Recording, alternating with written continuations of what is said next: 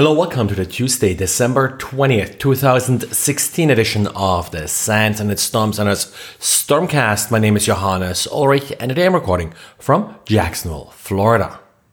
For about a week now, we have seen an increase in scans for port 6789. Now, the suspicion here was always it's something Mirai related, just based on the frequency of the scans and the kind of hosts that are doing the scanning.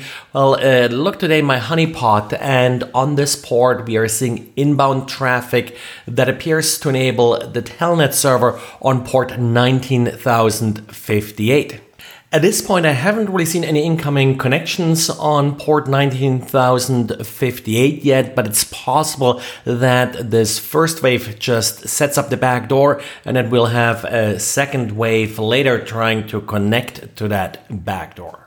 And OpenSSH released version 7.4 of the client and server, and it is following current standard practice in removing support for old protocol versions. The server will no longer support version 1 of the SSH protocol, and in August 2017, SSH version 1 support will also be removed from the client. Now, SSH version 1 has been shown to be insecure for many years now. Not exactly sure when this came out, but at least 10 years, I would think. It's about time to disable it.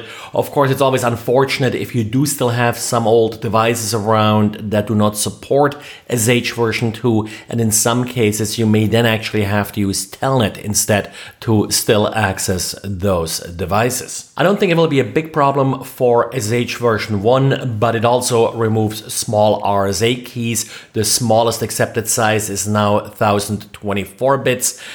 And it will make some hardening techniques like privilege separation mandatory, so it will no longer run without it. This version also features a number of security fixes, so as you apply this patch, double check your configurations and make sure that you are already running in the recommended configuration with sufficiently strong keys and the like, so that way you won't have any issues if clients stop supporting these particular configurations. And if you've ever taken a security class, you've probably heard that it's a bad idea to implement your own crypto, that you should instead use standard libraries. Well, even if you do that, it's not always easy to implement crypto correctly and implement these libraries correctly. Google now came up with a neat little tool in order to test crypto implementations and check the code for common vulnerabilities and bad implementations of crypto schemes. The tool itself is called, if I pronounce this correctly, Witchy Proof, and apparently that happens to be the name of a mountain that claims to be the smallest mountain in the world and is supposed to symbolize that with this tool it's not that difficult to climb the crypto mountain.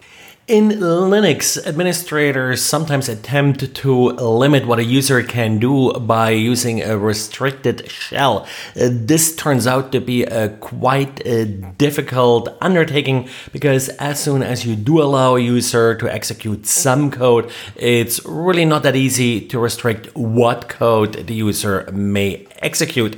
There's now a nice blog post here by infosec about how to escape various restricted shells using common tricks that you sort of find across these different restricted shells. So if you're into pen testing, if you ran into this problem, take a look at his blog post. Well, and that's it for today. So thanks again for listening and talk to you again tomorrow. Bye.